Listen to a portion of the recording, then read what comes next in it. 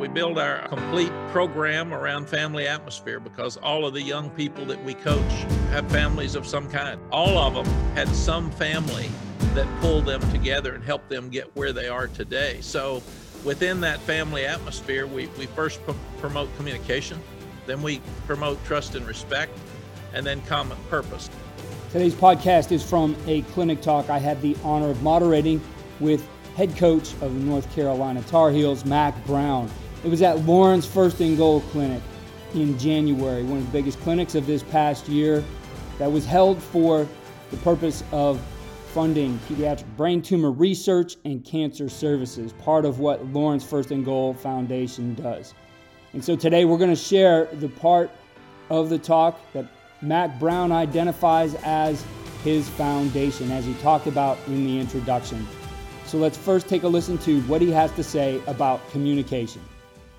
My grandfather taught me when I was young, he said the first impression is made by somebody that meets you in the first 60 seconds. And I thought, gosh, how important is that, man? That's recruiting, that's interviewing for a job. So why? And he said they want to be around happy people. So be around somebody that smiles. You be a smiler. Dress neat, just to show respect to the person and the position that you're trying to get. Learn their name. Names are very, very important to people, and keep repeating that name in the conversation. So if it is Coach Luce and his name's John, I say John, I repeat John again, and keep saying it. So when he leaves, I can say, John, let's stay in touch. Or if he asks a question later, I'll be able to address him by name, which is really, really important. And then keep eye contact and show interest. I met 4 of the last 4 presidents. I never met President Trump, but all 4 of the other ones, when they were meeting with me, acted like I was the only person of interest.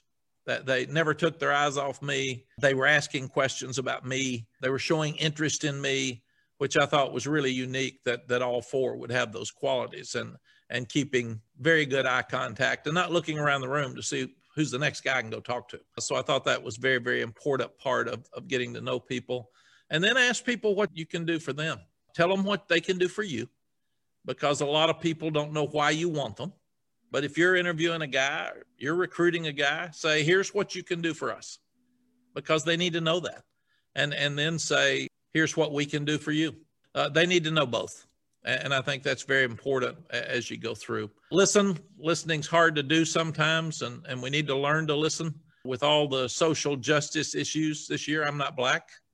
I haven't been around prejudice in my life. I've been very blessed. I've never been stopped by a police officer when I didn't do anything wrong. So I had to learn from the players this year, and the only way you can learn is listen. And I wanted them talking to me and letting me know exactly what they felt and why they felt it, because we didn't have any prejudice in our locker room. We didn't have any prejudice around their building, but the prejudice was happening to young people when they get outside of our program, outside of our bubble, outside of our family. And that was really my responsibility too. So I've tried to do a better job of listening and learning and trying to help bring change just in this area. And then the other thing that is very important is in communication is be very direct. Be very clear. I talked to Terry Donahue, the great coach at UCLA, and after he got through 20 outstanding years in college football, and I said, Coach, if you had to do over again, what would you do different? He said, I fired 4 guys in my 20 years at UCLA, and all 4 of them said, why'd you fire me? So he said, I obviously wasn't direct enough with them. So what you need to do is tell them what you like that they're doing, tell them what needs to get fixed, and give them a timetable. And then if they don't fix it, fire them. But at least they know what you're mad about. And if we don't talk to them enough, and a lot of time men aren't direct enough, we can't be sensitive in this business. We've got to talk to each other. We've got to be direct. And there can't be elephants in the room. So one of the things that I committed to do when I came back to coaching is make sure that everybody knew everything that I knew. And everybody in the room knew what I wanted and why I wanted it. And that was very, very important to me. The last is you've always got to be direct and tell the truth. But Red McCone's a dear friend of mine, is a billionaire from San Antonio, and he owned the Minnesota Vikings.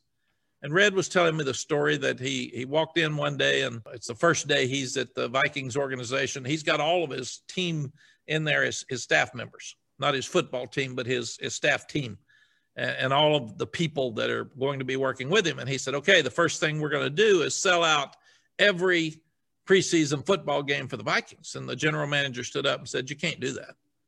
Red said, you're fired. He said, no, Red, you don't understand. He said, no, you don't understand.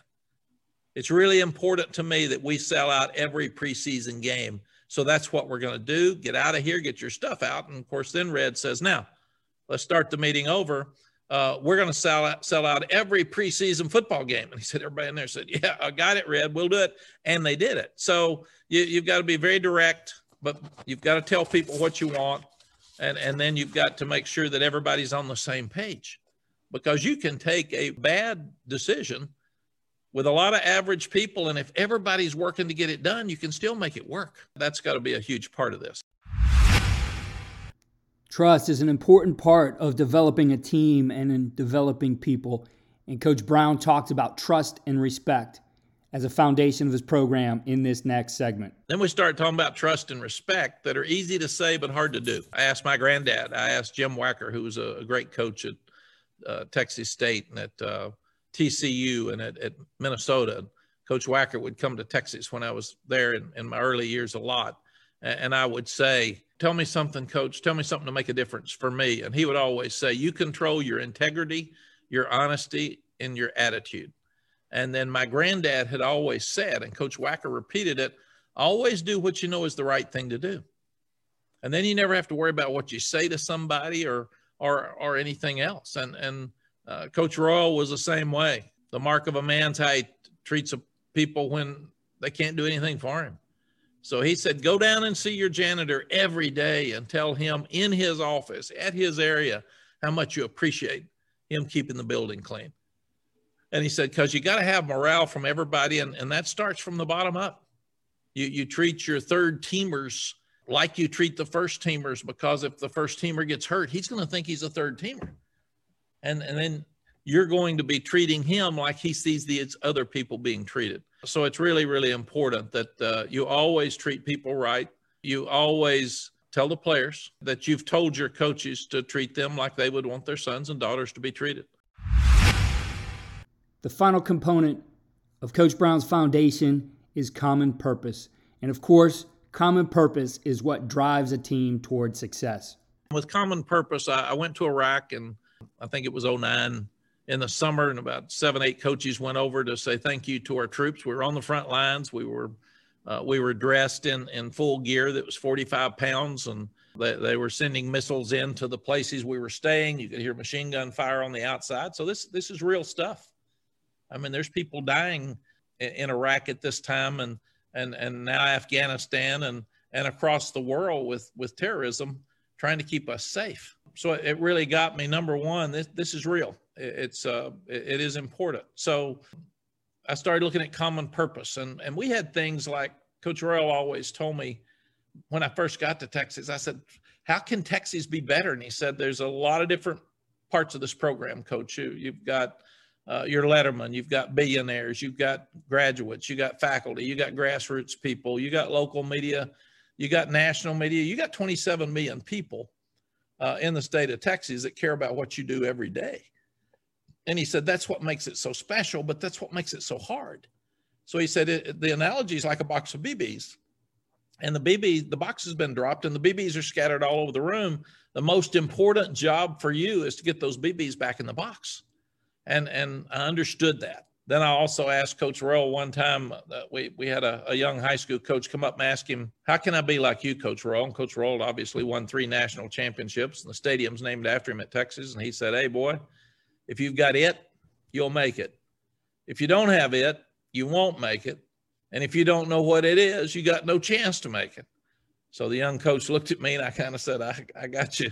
I'm trying to figure this out too. He turned around and walked off. Coach Royal said, hell, he ain't got it. So you got to find what it is for you, and it's got to work for you. And then you've got to build your whole program, whether it's your coaches, your players, your boosters, your fans, faculty. Everybody has got to buy into what you're doing through your communication, through your trust and respect, and through your common purpose. So General Odinero was in charge of Iraq at this time, and we were so lucky to get an hour and a half with him. And I asked him, why do these young people over here re-enlist? The average age is 19 years old at that time of our military. They're making $24,000, $25,000 a year. They get that check and they have to send it back to their families. I said, why do they stay? I just don't understand that. And he said, Coach, we got a common purpose. And our common purpose is to take care of the person on our right and take care of the person on our left. Our common purpose is to do what's right to keep America safe. And they said, by doing that, we feel like we have a purpose. So I wanted to take that back to our football team because we'd done the communication, we'd done trust and respect, but we really didn't have a common purpose. We thought we did, but we didn't. So the common purpose ended up being, we want to have fun. Not enough people are having fun with football right now, and it's a sport. Everybody's worried about their next job. Everybody's worried about getting fired. It's really, really important that you have fun. Secondly, we wanted all of our guys to graduate because that's really important to us. That's why you come to college. Thirdly, we want to help prepare them with name, image, and likeness and branding. We want to help prepare them for life after football because that's important as well. And last is we want to win all the games.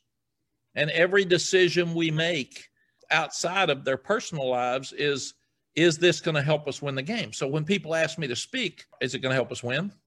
Is it going to help us, our sport? Is it going to help us recruit? Is it going to help us sell tickets? But every decision we make is in that area. So there you have it, the foundation for North Carolina's football program as presented by head coach Mack Brown. Again, thank you to Mack Brown for taking part in Lawrence First and Goal Clinic and to all the coaches who contributed and provided clinic talks. All of those are available on CoachTube. And go to the Lawrence First and Goal page. You can find the link in our show notes. Follow me on Twitter at Coach K. Grabowski and follow all we're doing at coachandcoordinator.com.